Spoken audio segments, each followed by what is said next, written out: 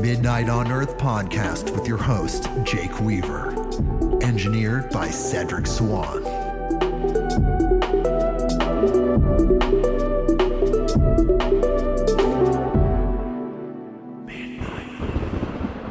Hey, everybody. We're back with another episode of Midnight on Earth.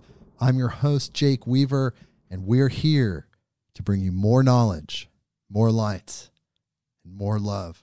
We have an amazing guest today. Her name is Harmony Fronterhouse, and she's the author of the book, Birthing a New Paradigm, A Journey of Ascension.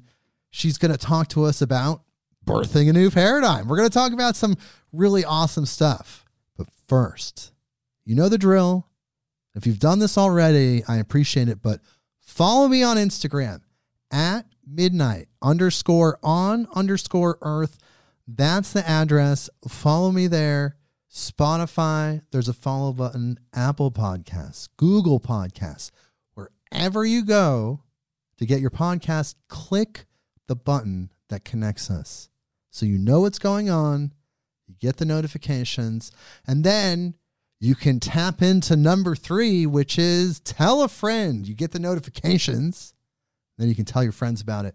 Word of mouth is so huge. You know people that like these type of podcasts. Do me a favor. Tell them. midnightonearth.com. All right. So Harmony Fronterhouse is here. I'm just going to read her bio, and then we're going to talk to her. Here we go. Harmony Fronterhouse is a visionary and wisdom keeper of the new age. Merging ancient knowledge with current downloads, she is a bridge builder who embraces both science and spirits. Creator of Wildcraft Wellness, Harmony believes that we are the ones we've been waiting for, and the time is now. A mother of 3 and teacher in her community, Harmony is also a writer, visionary artist, and musician. She's a certified caregiver for over 15 years, a youth and adult educator as well, a passionate gardener, herbalist of the wise woman's traditions, and permaculture, urban farmer, sharing her knowledge of plants and nutrition and the connection to balanced health in the garden classroom environment. She's got so much going on. Focused on creating wellness and sustainability, her passion for nature and empowering children have merged while building community and individual connection through gardening and food. Connecting to soil means connecting to each other. In turn, we are able to interact with our world on an open, authentic level, creating a new paradigm. We're going to talk about all this stuff. We do not only inherit the earth from our ancestors, we are borrowing it from our children. Wow, what a great way to end that bio. Harmony, how are you doing today? Doing awesome. Thank you so much for having me on your show. Thank you, Harmony. You know, I'm going to come on your show. We're going to do a crossover. So we want all the Midnight on Earth listeners to check her out. It's going to be an incredible swap of minds. But you're here now on Midnight on Earth. I super appreciate it. Yeah, I'm stoked. So we're going to talk about paradigms. We're going to talk about birthing a new paradigm. We're going to talk about why we need to birth a new paradigm. But first, let's talk about how we create our own reality. In your mind, tell me how people create their own reality, and we'll talk about that. Absolutely. So it boils down to frequency and thought, and everything that we think about, everything that we start to plant those seeds are all going to manifest in some way or another into our reality. Everything that we are associating with an experience is based on the perception that we hold in the moment of those experiences.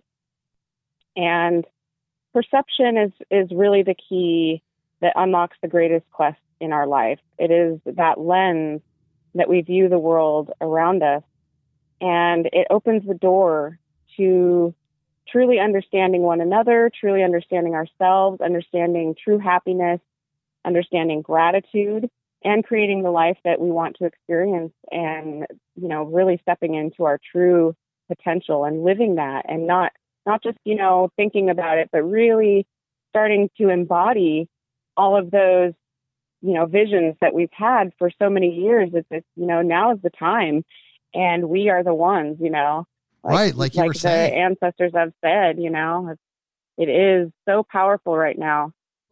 So, you know, our mindfulness and our gratitude is the key.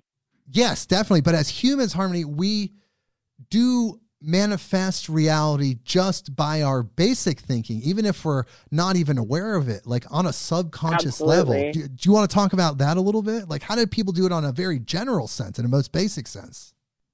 Yeah, I mean, just by just by looking at each individual's daily routine, you are creating the world around you. This world that, you know, you have created around you, the world that each individual has created around them is absolutely different. Although we may see some similarities, we are literally creating a absolutely different paradigm than someone else on the other side of the world who lives, you know, maybe in winter when we're in summer, or when we are, you know, in a state of abundance and somebody else may be in a state of lack of, you know, scarcity and, you know, moving into a transitional phase at any point. But we can all start to understand that our thoughts and, you know, how we look at the world is basically creating our default mode. And many of us have, you know, our default mode that creates our reality, and we can start to be mindful about those certain defaults and create new defaults. It's like I use the analogy about a computer program and computer system a lot, because essentially we are a lot like that in the way that we think and the way that our subconscious is programmed.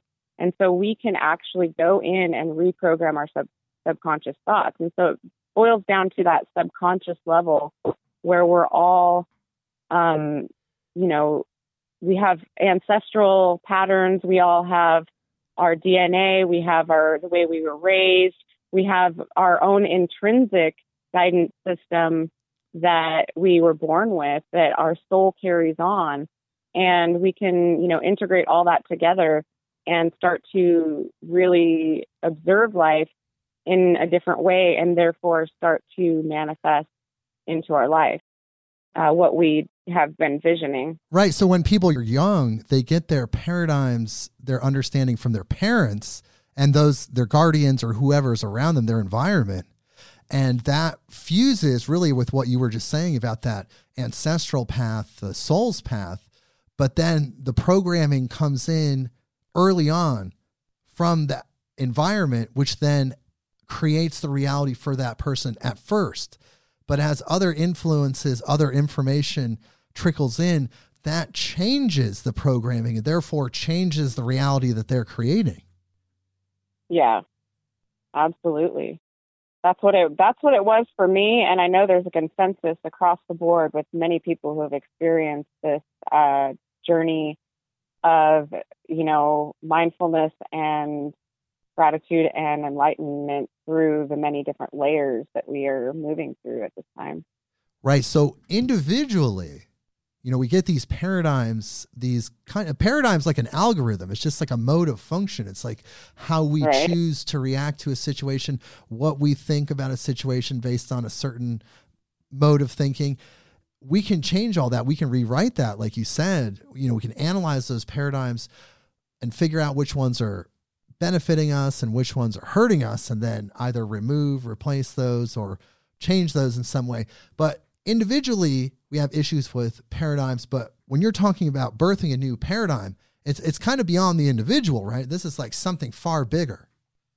Absolutely. I mean, it starts with the individual, and we're all interconnected. So it is like an individual holographic level, but the collective paradigm has, been in a certain state of consciousness for an age. And the ages, we break it down to like, the different ages in time, that you go to the precession of the equinox and you study that. And then you start to realize that when the alignments of where we are pointing to the different zodiacal signs, then that dictates the energies that are coming down to the earth, the photons, and which are shifting our present reality, because photons carry information. So when you realize that, then you realize that there is a major shift of consciousness, because I think it was like in the 60s where the actual like turning of the hand of the great clock per se happened. And so we are really literally under the sign of Aquarius, or the North Pole, I should say, is pointing to the sign of Aquarius at this time. And so we are literally in that. And in that, like the mentality is literally shifting of humanity, and we are here to usher that in. So you're talking about the age of Aquarius coming out of the age of Pisces, the precession of the equinoxes. Yep. What you're saying is the photons, the energy that's coming from where? From where our position is in the universe as we move through these constellations? Absolutely. So when you're looking at the microcosm of this, and you look at astrological signs and the zodiac, and how you notice there's like certain patterns in certain signs. Of course, there's not a universal, Pisces is this way and Cancer is that way. But there, over, generations and centuries, this information has been logged that there are certain traits and certain patterns that we notice within certain signs. And science is bringing this and merging it together and showing that photons actually carry energy. So when you are born, there are certain stars in the sky, and the ones that are highest overhead, the zodiac, the astrological sign that is highest over the head when you are born, in the place that you're born, has a great effect on the individual's personality traits and, energetic signature template on this earth. And so in that case, the photons are literally carrying the information from that astrological sign, from that constellation in the sky, to the individual's DNA when they are being born into this earth. And that is how the explanation of the zodiac and the astrological signs is really being proven through science. And when I heard this explanation, it just all made so much sense to me. And so through that, it is also applicable to the precession of the equinox and how it's all integrated. Yeah, and that happens every 26,000 years. We go into a new sector, you could say, of the universe, how we interrelate with the universe. We're moving into a different bandwidth, I guess you could say. And, yes, that has been noticed by humans over time. Humans, generations, they've cataloged this information, and they've noticed this over hundreds of thousands of years. Yes. Yeah. It's like the explanation of Leo, or the Sphinx, and why it was originally like a lion's body, and it was like built in the age of Leo. So, there's so many explanations of this time and how it's been documented over the years, and how the energies have affected humans and their interaction with each other and with this earth. And it's really cool, because that age of Aquarius is that moving into a higher state of consciousness, awareness, the water bearer. So that is the age of Aquarius. Right. Yes. So it's that like that song that was, sung out back in the 70s, exactly. Yeah, I have read a lot about this, but tell me what you think is going to happen as we move into the age of Aquarius. Like, what does that mean? So to me, it's a shifting from a denser reality where there was more competition, and you have the Pisces as like two fish swimming in two different directions. And so that is kind of like that warring state, the antagonistic state duality, a sense of, really being divided, and, the notion, all those notions that come with the reality of dualism. Just kind of like a lower frame of thinking, like lower vibrational. So that's the age of Pisces. Okay. And moving from that state into the age of Aquarius, you have the water bearer, who is a kind of a humanoid being that is delivering a life-giving substance. The water is often a symbol of rebirth, of birth in itself, of nurturing, of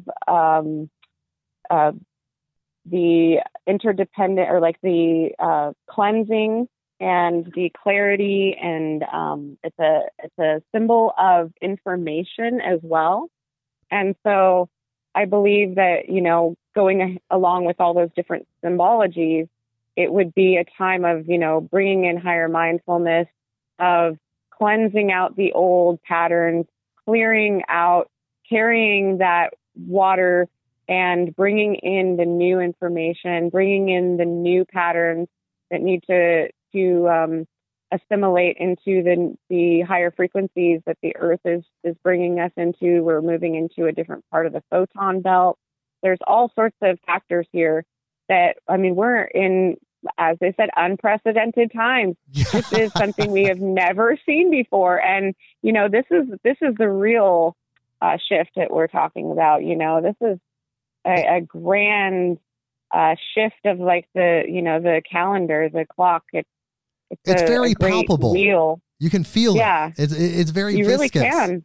And you really can. And the more energy sensitive you are, the more you really try to tune in and dial in and just get on that frequency, the more potent you realize it is, because it is coming so powerfully. It is a shift. And I think that collectively we feel it. We feel it internally. We feel it intuitively. But so many of us, and when I'm talking about the entire human population, all 10 billion of us, many of us are trying to stuff down those feelings with alcohol, with television, with narcotics, pharmaceutical grade narcotics, opiates, and they're doing everything they can to get away from those frequencies because there's some kind of underlying fear of change. Why do you think that is, Harmony?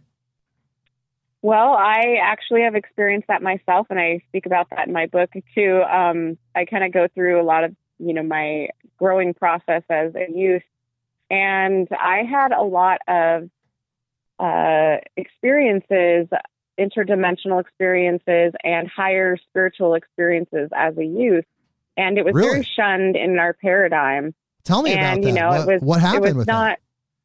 Well, I could read people's thoughts and have, high experiences of telepathy, and, just a very connected to my highest self, and was, able to, I called people out when they weren't being in their highest form. And, I would speak about different downloads, or whatever you want to call them, different visions that I would have.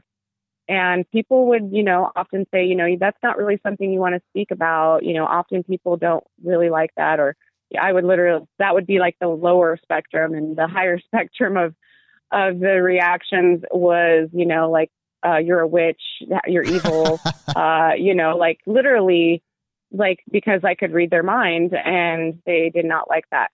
Wow. And so I learned to shut those gifts off. And I believe that a lot of people come in with a lot of gifts, and they realize like the potential, but there's a lot of programs designed to keep us in a lower consciousness. And so through that, not realizing what was going on, being very confused in my youth, and seeing a lot of hypocrisy around me, and a lot of like, oh, don't touch the cookie. The cookie's right there. Don't touch it. You know, that analogy, like kids, you don't point the cookie out and then tell them not to eat it and then set it on the counter and walk out of the room. A little young child, I mean, there's videos all across the internet of that exact scenario. And the kids, I mean, it's like 90% of the time the kid's going to take the cookie. Right. So it was kind of like that with me as well. There was that, you know, there was a lot of pressure around me. There was a lot of, you know, well, not even pressure, just a lot of the examples in society were, you know, glorifying a lot of that kind of behavior. And so, you know, through exploring and also, you know, like being, there are other examples in my life where, you know, there was a lot of older people in my life that I looked up to that were doing certain things. So I thought maybe that would make me more like them, right? So there were so many different factors to that onion, so many different layers, right? And so I was able to lose myself a little bit in all that. And so I started to explore substances, started to gain addictions, and realized that I had lost myself.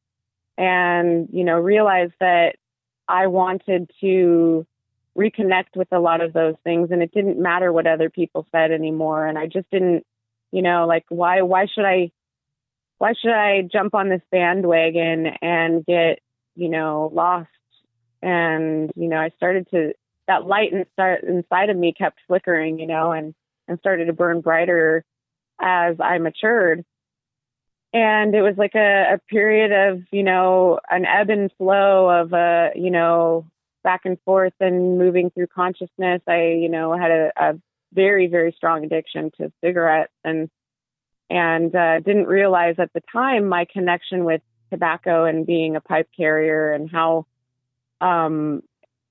tobacco is a sacred substance. And, you know, I had no idea of any of that at the time when I was younger, and really falling into that addiction. I quit, then I started again. And then when I had my first daughter, that was a catalyst to help me just, you know, release a lot of those addictions that I had and shift into a more mindful state of being. So I think that, you know, it really boils down to that kind of feeling lost, like losing yourself and not really having those guideposts in your life and those examples to really show us the way.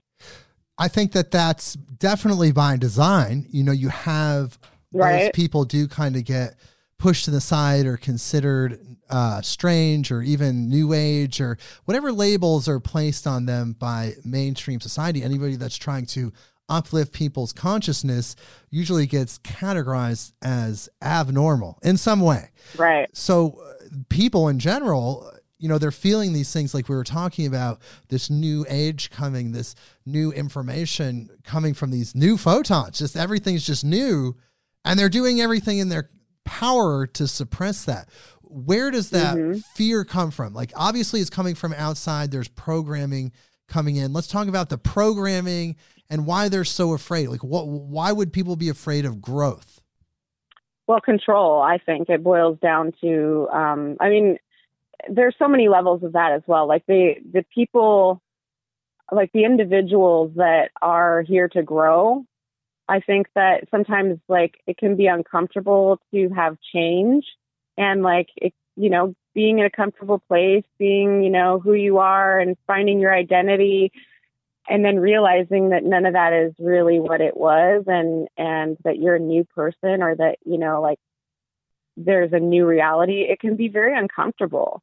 And it's kind of like a seed in the soil, you know, it's dark, it's wet, it's, you know, you got cold, frozen winter that is activating you, or a fire that's activating you, or whatever that's causing that germination is often very, very uncomfortable. And then comes the pressure You have that really immense pressure of that. I'm sure that happens within a seed, right? If you just try to put yourself in what happens in a seed reality, like you have that immense pressure. But then once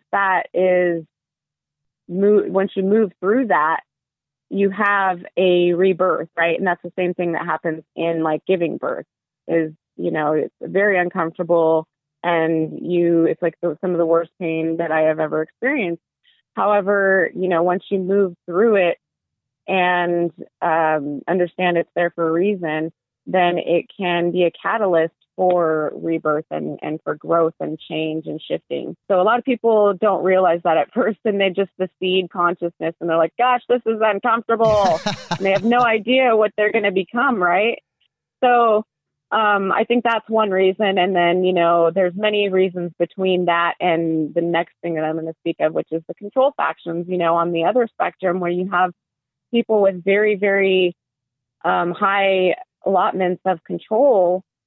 They like that control. They like that power. Power is, it's addicting. So are you talking about the great they? Because we had a guest, his name was Soren Dreyer. He traveled the world doing readings. He's been on television, an incredible career, Soren Dreyer. And he talked about these forces that are at play that are keeping humanity down. He said that he wasn't sure that they were in place before, but now at this stage of his life, he lives in Spain.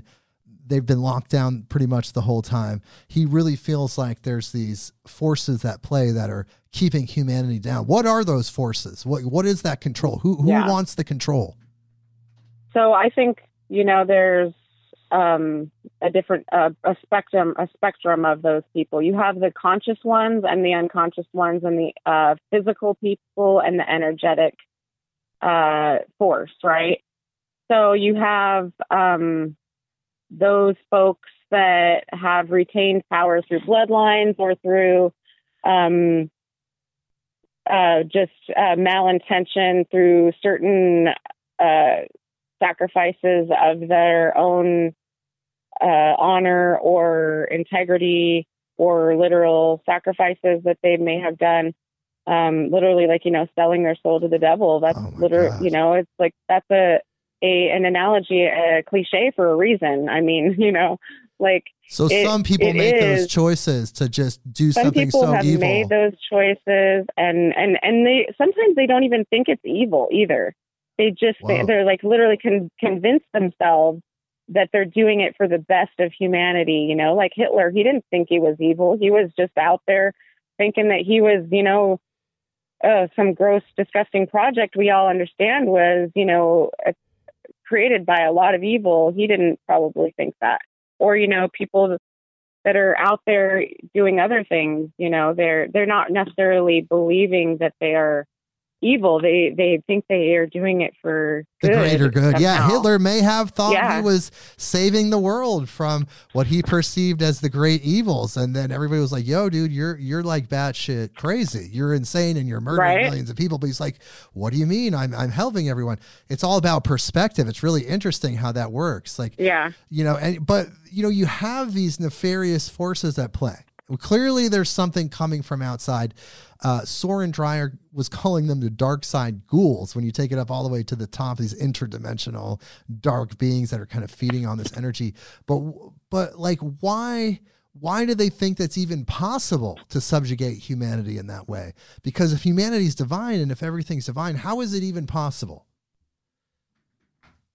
That is a really good question. You have the in duality, you have the interplay of dark and light, of good and evil. And if they can harness the great they, if duality can be harnessed, then, and humanity are locked into duality, then that is how we view it. And therefore, we are needing to experience certain aspects of duality for life lessons. And in that, there's that certain experience that everybody needs to have of duality. And through transcending the dualistic experience, that's when the, divine miracles start happening, or, the star-seeded individuals have come here to shift things and change things. And it becomes, kind of like the play out of the behind the scenes. Like sometimes things look much different than what is actually going on. Right. Right. But yeah, it's really interesting that, they're doing these actions. You can see it in media. You can see it coming really from all sides. Everything is happening to keep humanity from experiencing this transformational experience that's coming. But it's, of course, like we said, it's a futile effort because everything's made out of the divine. So how can you do something better than the divine? How can you trump the divine? You can't. It's impossible. Nope. So it's just like this really strange action, but it's people thinking that they have this power, or beings or whatever, but the whole experience for them is temporary, right? Like at some point, either Earth explodes, or there's going to be some end to their power, right? If they feel like they have this power, wherever that power lies, at some day, at some time, that's going to come to an end. And then the whole purpose is over. It just doesn't make sense. That's what they're afraid of. Right. That's what they're afraid of. And that's why there's the dumbing down, right? So they know it's fleeting. They know that humanity's on this precipice of shifting. That 100th monkey is like about to be activated, right? Yes. And so they know that if they just dumb us down, try to keep us in duality, keep us in division, keep us, worried about what political side we're on, worried about what religion we are, worried about what gender we are, worried about what, job we are, separating our ego into all these factions, it separates us from other people, and therefore it divides us. And, that old saying, divide and conquer, when a divided house will fall, unite. And that's true power. Right. And as, we realize that, and we are collectively, and they know it, and it scares the crap out of people that really want to retain the density and the power that, one day that's going to dissolve for them, and they'll just be seen as an equal. And, I can see that on so many levels because, subconsciously, a lot of people see being an equal as being less than what they already are, because there are people that are seen in a light that, they view as less than. And right. So as we shift our perspective and we start to realize that, even though there are people going through much different triumphs and struggles and hard, trials and tribulations, that like we are going through different ones on our levels. And, it's all about different people's karma paths, and we can start to all live into abundance. And equal can mean we're all abundant. Exactly. And not all in poverty or scarcity, like a lot of countries that have adapted certain mentalities where, they're tricked and they say, this is all, we're all going to be equal. But then it's like, oh, we're all equally poor. And so there's that subconscious. And it's all based on exploitation. There's usually somebody at the top that's exploiting these countries. And they're convincing these people that, oh, this little bit, this barely anything, this $1 a month or whatever, like this. Yeah, you get to all share that equal. And no, it's like when we are in America and you see dumpsters and dumpsters all across the state, all across the whole world, I mean, all across the country and across the world, you start to realize the amount of food and abundance and just resources that there are on this world. It's pretty infinite. So much. And it's being thrown away on a daily basis. They're locking up dumpsters so people can't go and take the food because of liability. And, it's really interesting. It becomes really quite a burden upon the back of humanity, where we do get locked into that feeling of scarcity. And we can start to look at all those realities and start to go, wait, that actually proves that there's abundance. You know, it proves that there's so much that people are just throwing away. And, you know, becoming a wildcrafter, you know, you spoke about that in the beginning. I have learned that money does grow on trees. You know, it does.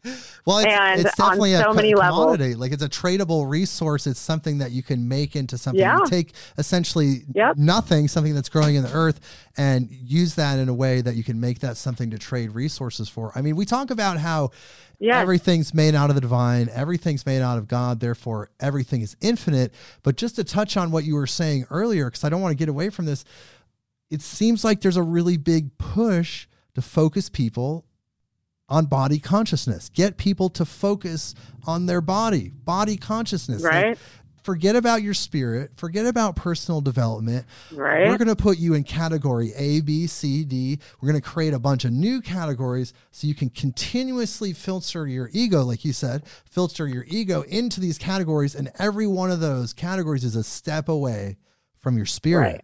And if people would just shift their way from their body consciousness and shift their consciousness where they draw their center from truly their soul, their spirit, we'd be in a way different place. That's the equality. To me, that's the true equality, where we're all equals. We all are derived from that soul source, that God spark. But yet, and right now there's a push away from that.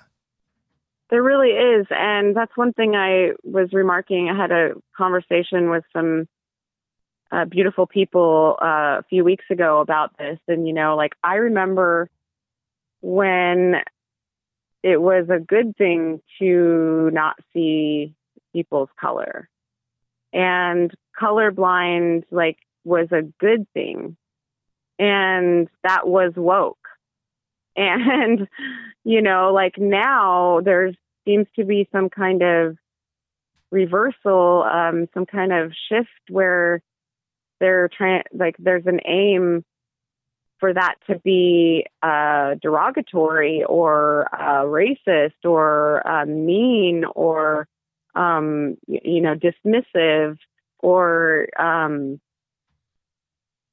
just not mindful or acknowledging, you know, the tribulations that somebody does have for the way that they look. And it's like, on many levels, I get that, but on other levels, I'm confused, because I remember a time, and I still feel this way, where I look at people and I don't see their skin color straight away.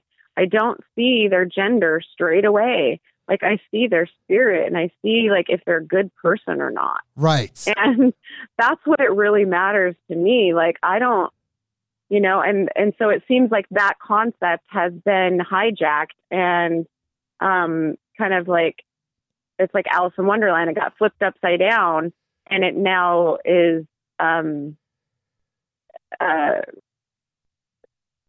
defined in the wrong intention. Well, yeah, it's definitely set up to keep people in aggressive stances, to keep people fighting, keep people saying, I'm over in this camp, you're over in this camp, you can't be in my camp, I can't be in your camp. And all the while, it's tearing apart our humanity, which is our true united force, is that like I said, the soul, but also just the fact that we're human. We're just in human bodies. We're light beings in human bodies. That's really where it ends. I mean, for me, it doesn't seem like, of course, we all respect cultures, all the various cultures all across the world. They're all interesting, and they all have incredible, unique perspectives and contributions to the greater whole. But the truth of the matter is, it doesn't seem like the divine looks past the light. Like, there's like the light, it looks over, it's like, okay, here's a bunch of light beings, here's some humans, and that's it. All the other labels that we've created are created by humans. The black, the white, the rich, the poor, all these names, these words, they're not chiseled into stone. They're not coming down with Moses, like I talk about as a joke a lot. You know, they're not coming down with Moses with the 10 Commandments. It didn't say, oh yeah, also don't forget to categorize everyone by skin color and ethnicity and socioeconomic class. That didn't happen. Like, that's not the shamanic perspective. That's human created. And ultimately, it's keeping us from evolving to the true united earth that we're headed towards. Yeah. Yeah. And the more you realize, that like none of us is truly what we look like, then you can start to like see beyond all that stuff. Because, like I may have light skin in the winter and, fair hair and, but in the very end of the summer, my skin is much darker because I do have, not only the European descent, but I have Native American descent. I have African descent. I have all across the board, different cultures, different, skin colors and tones in my family. Yeah, all different people around the world. You're just, DNA just reflects differently. And we also are like born into these bodies to experience certain things we haven't in other past lives.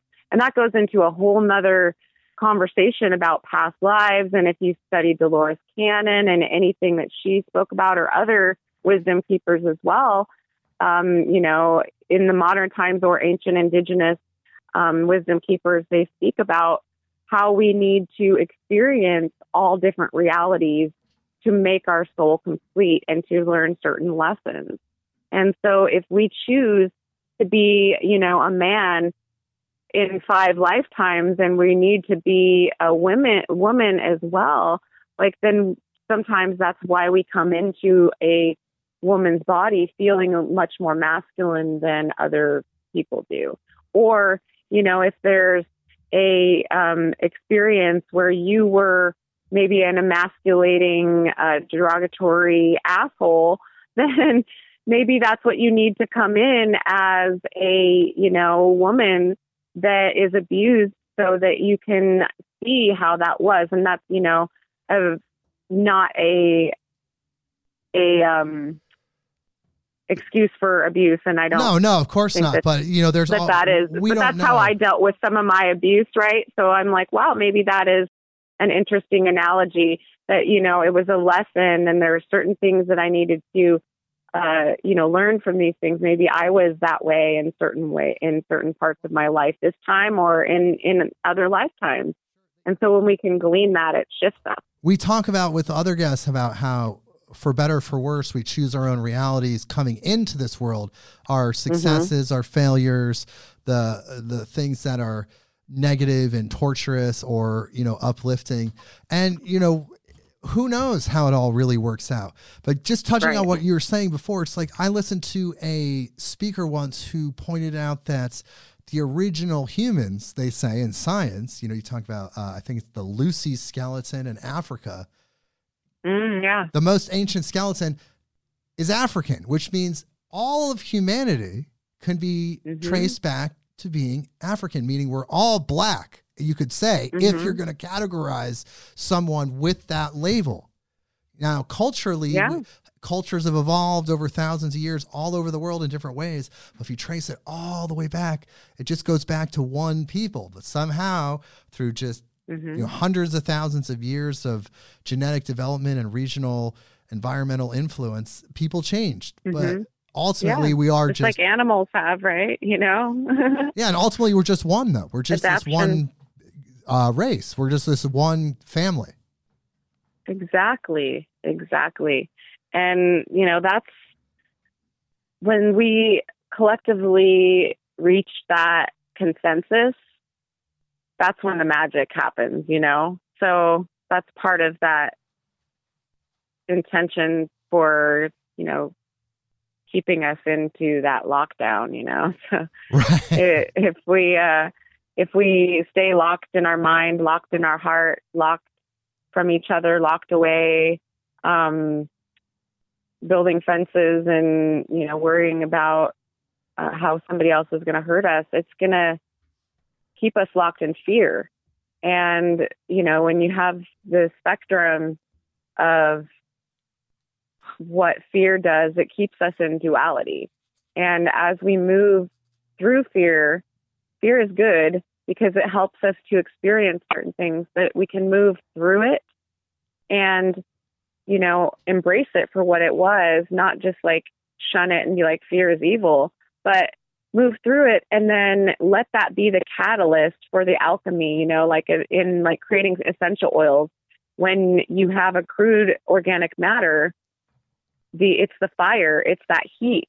It's, like that creates and transforms it into a new substance, into a more refined matter. And it's like, that pressure and the moisture and the darkness of the soil on the seed. It's the same kind of analogy, to where it creates a new way of being, a new way of perceiving. And, as we start to realize that perspective is the key, to how we interact with the world around us. Yeah. What do you mean by that? Like, how is perspective the key? Tell me about that. So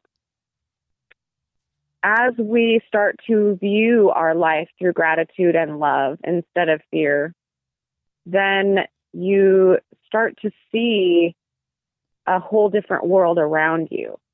And I used to be locked in fear of so many different things. And one of them was, monetary scarcity.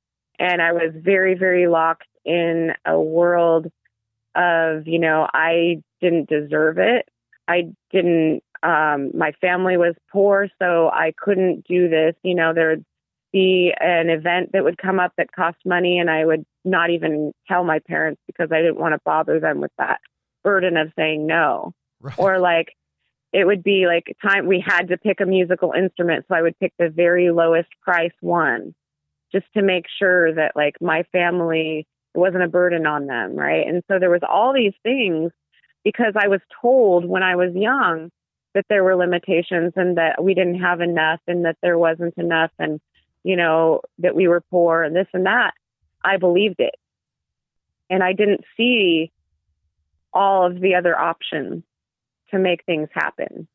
And when I started to trust and realize and have gratitude for the things around me as a growing, maturing being, I started to see life differently. And I started to see that, like, it doesn't have to be money related. Money is a middleman.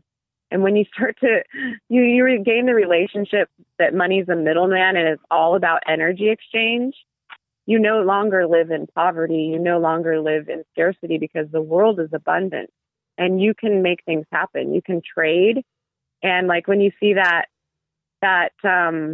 paperclip, have you ever seen the paperclip game that guy did on Craigslist? Oh yeah, he traded a paperclip for eventually traded up for a house.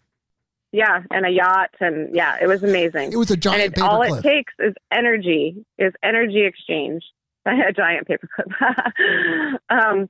All it takes is energy exchange, right? So he traded the paperclip up for a pencil, and the pencil up for a binder, and the binder up for a backpack, the backpack for a bike, and so on. And when you start to hear these stories and you start to realize that there's so many other options in life.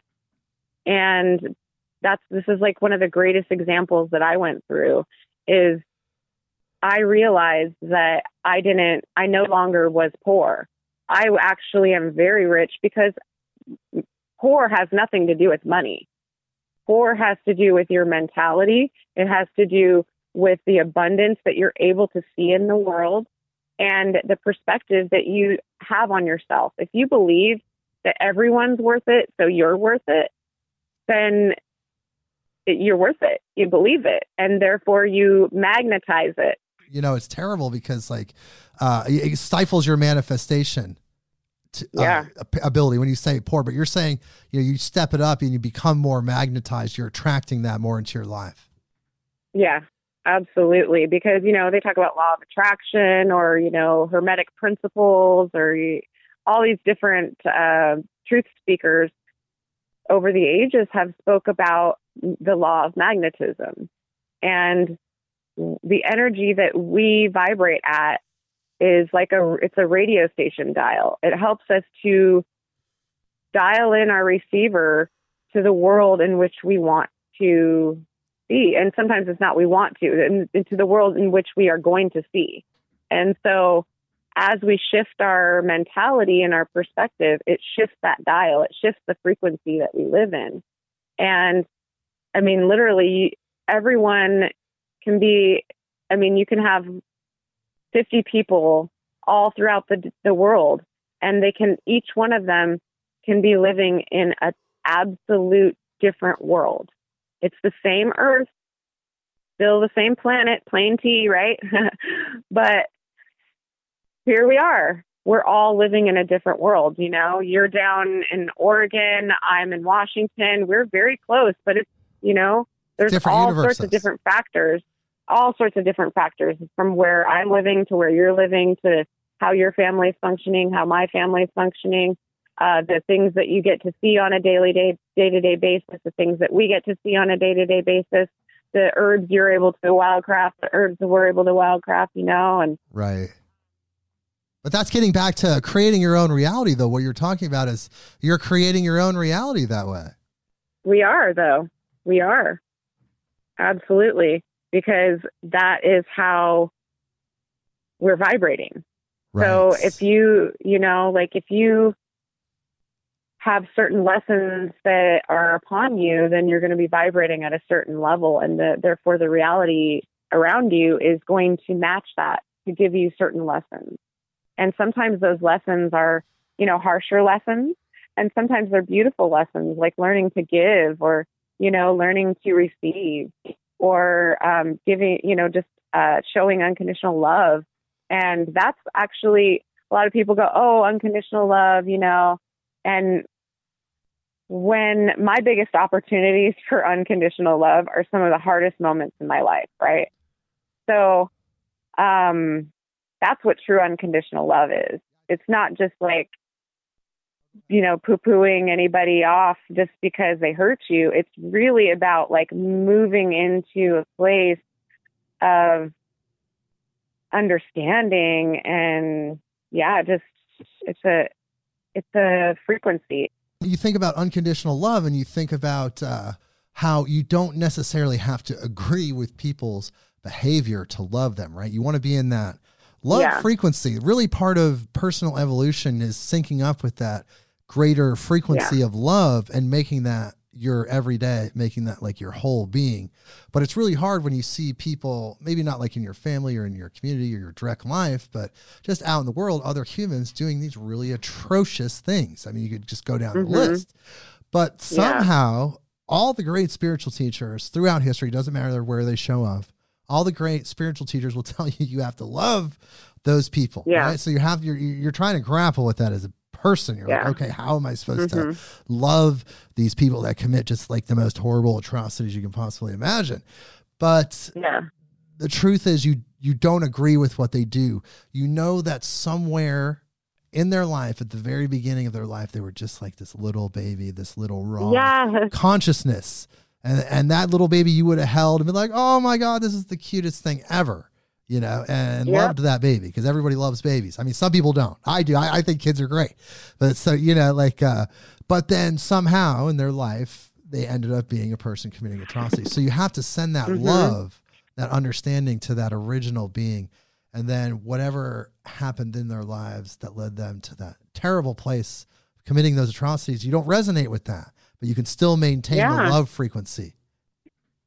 Exactly. That's the biggest way that if I can't find any other step to finding compassion for somebody and non-judgment, I go right to them being a baby.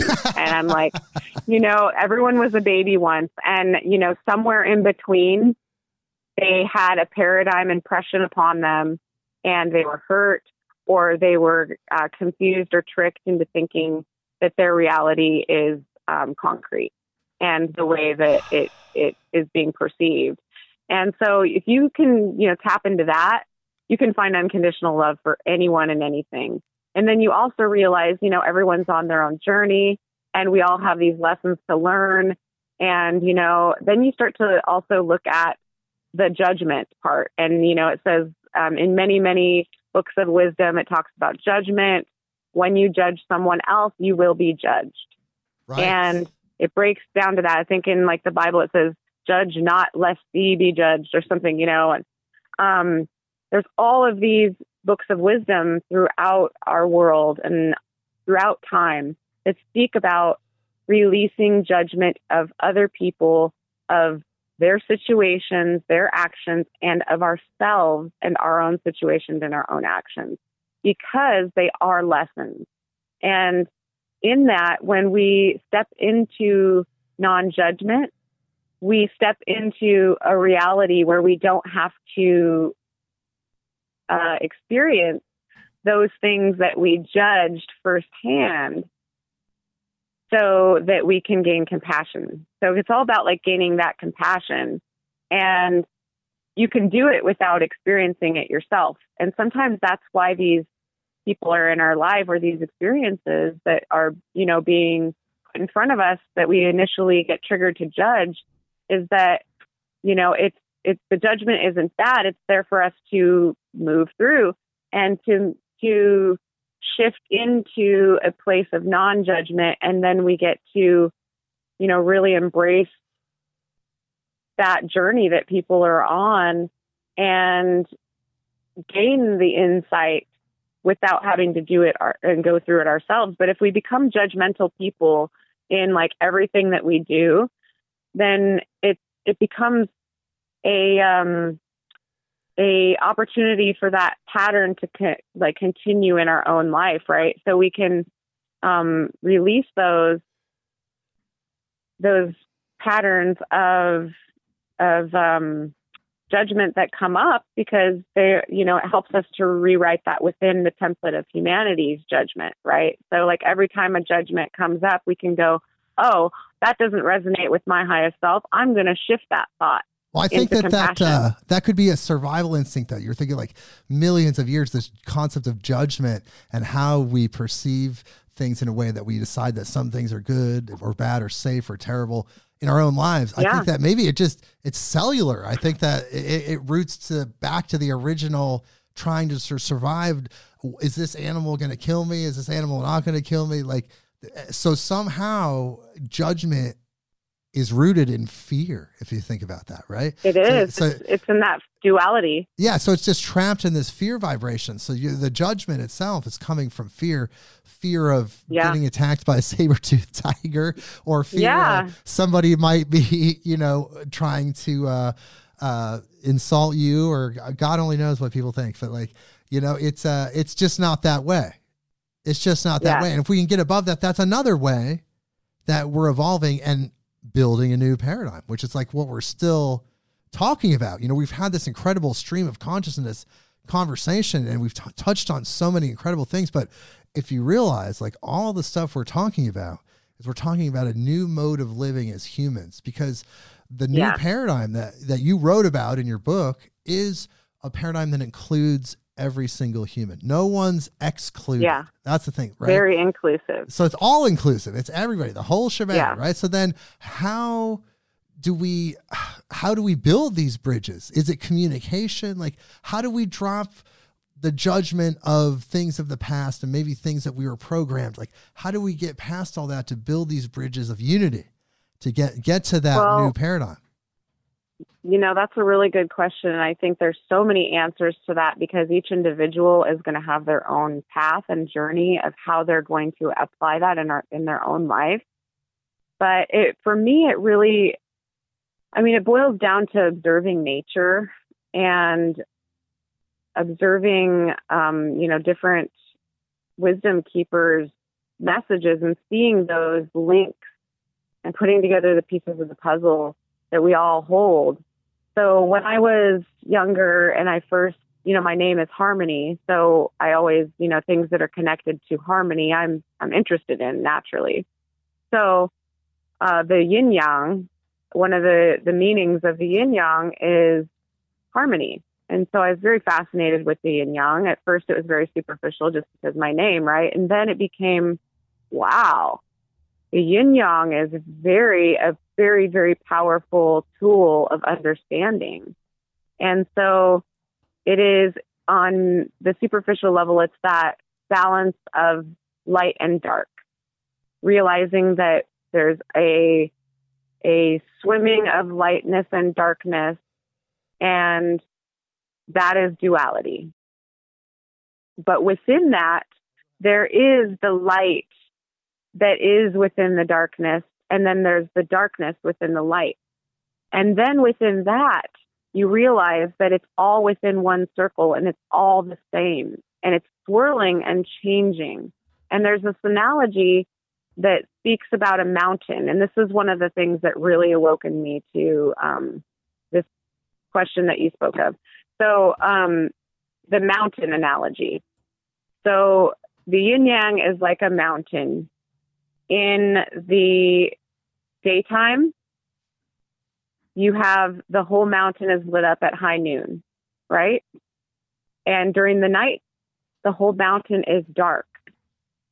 But during the morning, you have one side, the east side, lit up.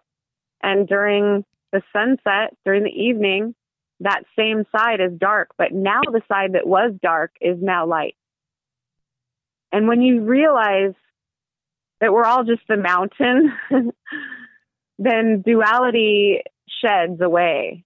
And I think it's, that shift of consciousness. It really is like that experiential shift that you have to have through experience. No one can tell you exactly what that means unless you really visualize it and understand it. It doesn't mean anything but words. And, it's being like taking something that you've experienced and making it applicable to your own journey. So that would be, I think, how it will unfold. Well, to add to what you're saying with the yin yang, this is something I've put a lot of thought into, because when we talk about, like we talked about earlier, humans, and at their lowest, they commit these really awful atrocities, and at their highest, they're doing these incredible things, and we're talking about the yin yang, and we're talking about the balance of light and dark. And I've thought about this quite a bit, and it really bothered me that these atrocities, these terrible things that are going on in the world have to exist. It doesn't seem like they should in this dimension. And the realization I had is that part of humanity's evolution, and I really want you to tell me your thoughts on this, that part of our evolution is it's kind of like a piano. I don't know if you play music at all, but in a piano, okay, you have a C scale, like a C major scale, right? You're thinking C, D, E, F, G, A, B, C, right? And at the bottom, you have low C, and at the top, you have high C, right? So that's like the yin and the yang. You're like low C, high C, low C, high C. Well, if we kick it up an octave, if in human development we do so much more collectively, and as we move into a new paradigm, we kick it up an octave, we go higher. And then what we defined once as high C, we now define as low C. And high C is like way up here. And then we do it again and again. And every time we raise it up an octave, we're existing essentially in a different dimension. We're going up as humans into a different new experience. What do you think about that? Yes, and more yes. I've had such similar thoughts, and that is such a good way to describe what's going on through that ascension process, because it's literally the ascension of notes, right? And that scale of 7, which repeats itself, and we see that pattern all throughout nature. You see it, in, like you said, the musical notes. You see it in like the original planetary structure. You see it in our chakra system, the 7 major chakras. And within that, they speak about the new shift of chakral energies, and the ultra red, ultra orange, ultra yellow, ultra green, ultra blue, ultra indigo, ultraviolet, right? And these new spectrums that the human energy systems are actually resonating at when they're being videography. I can't remember the Cornelian photography. Oh, Carillion. Yeah. Yeah, there's like Carillion photography applications that they're using to study chakras and aura energy signatures. Yeah, I've actually got some of those pictures before. They're pretty amazing. Yeah, me too. And there's actually a whole new spectrum that a lot of people are seeing. And ultra red was actually, my chakra at the time came across as ultra red. And I was like, whoa, that's kind of weird because I didn't know about this additional spectrum. And they're like, wow, that's really amazing because like you're the next octave beyond violet. And I was thinking, you know, at first I was like, oh, red, you know, like when my like really primal or like really in survival mode right now, like what, you know, I was thinking I would be like in violet mode because, you know, I'm very, very resonant with indigo and violet energy. And they said that their explanation was it was the next octave up, which is very cool that you said that. Wow. And so that's the ultra red, ultra magenta energy coming through with a lot of the, you know, star-seeded individuals or, you know, whatever you want to call them. But just the new consciousness is coming through in a new octave. Well, so, it's interesting you bring that up because we had an incredible guest. Her name was Saoirse Claire. She is the Starseed coach. She coaches people about Starseed consciousness and has helped people understand that. And she's a really amazing lady. And yeah, I think the Starseed reality is pretty prevalent right now.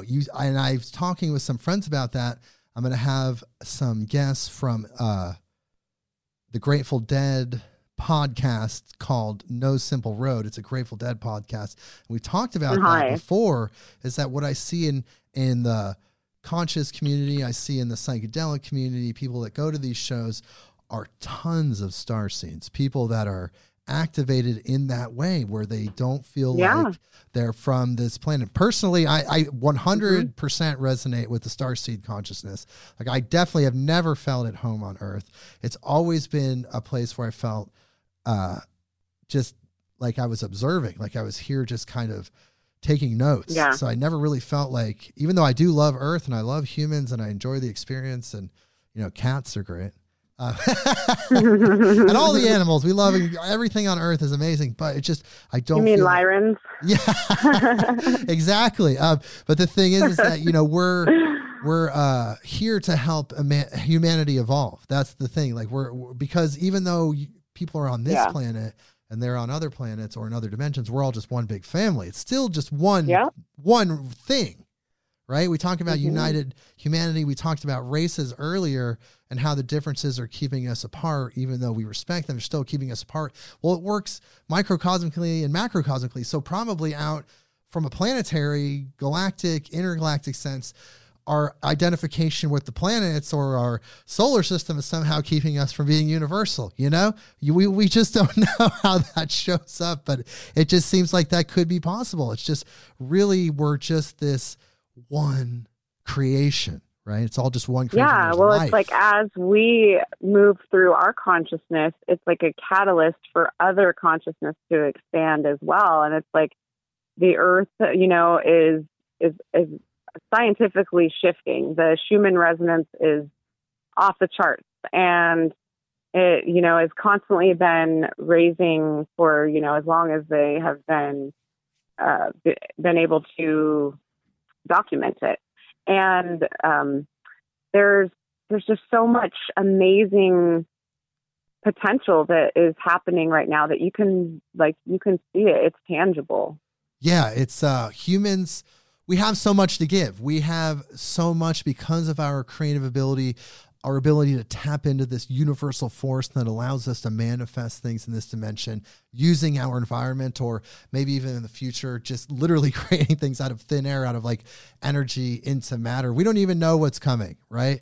But that's the human gift, is our ability. And maybe that makes us kind of unique compared to our other family members out in the universe. You know, these different alien species, maybe they have incredible gifts, but are somewhat different than our gifts. We just don't know yet.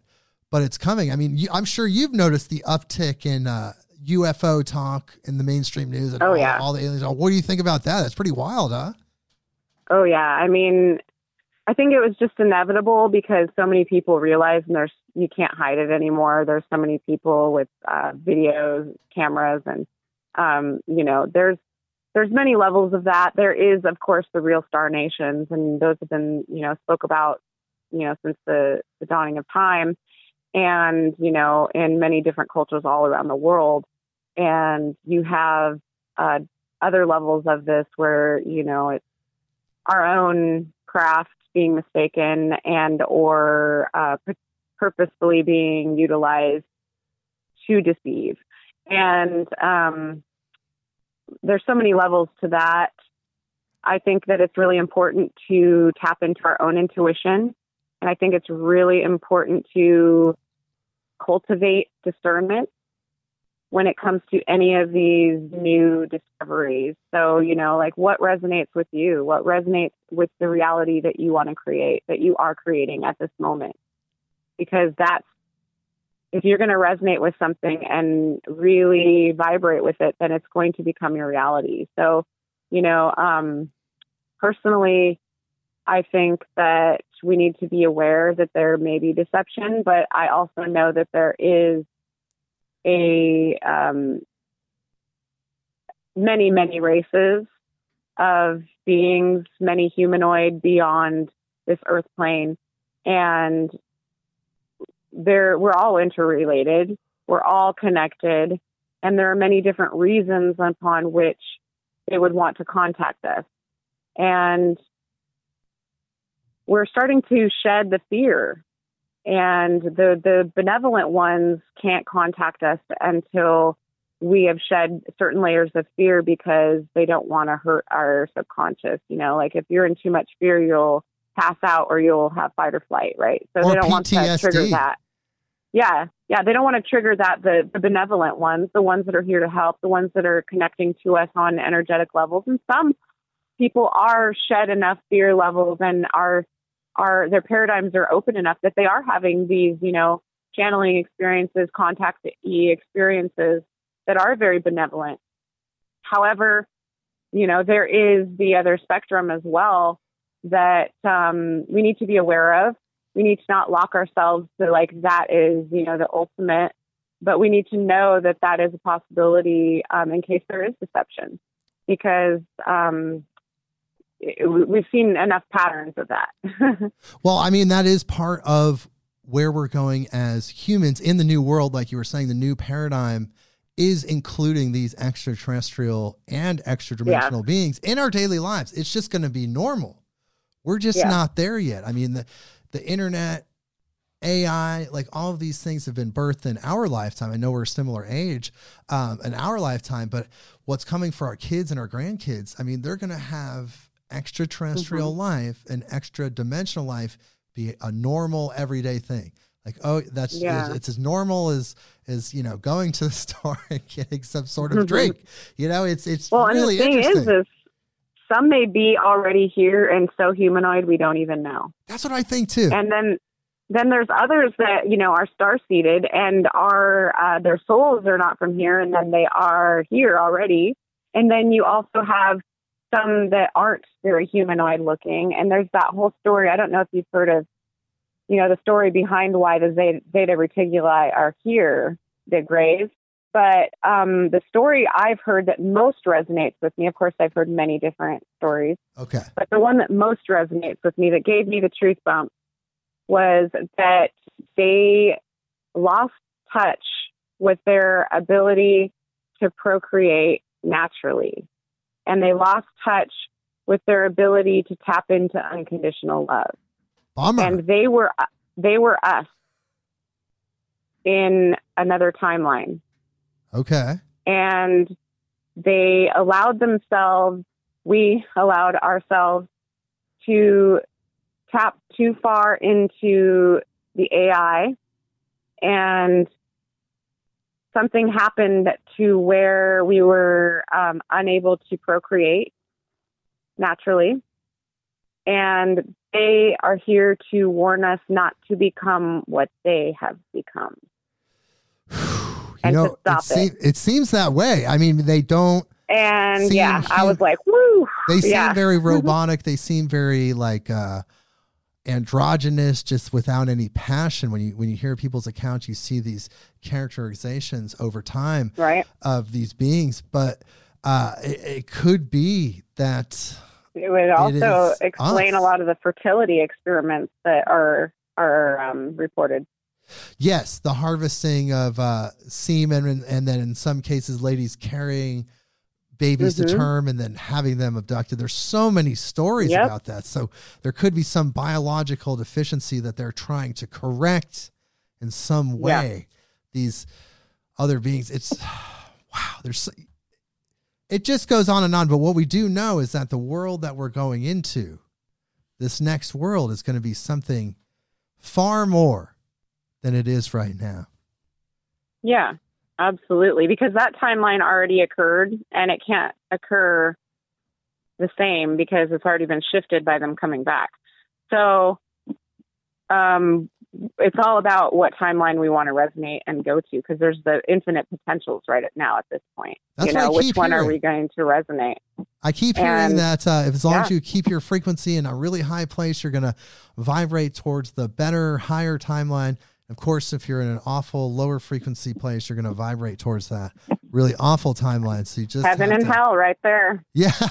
Heaven and hell. You just want to make sure. The scientific explanation. Yeah. You just want to keep it high. But on that note, I just want to say, Harmony, thank you so much for being here. It's been an incredible, amazing conversation. You've really given a lot to the audience. I really appreciate it. I want to tell people where they can go to find you.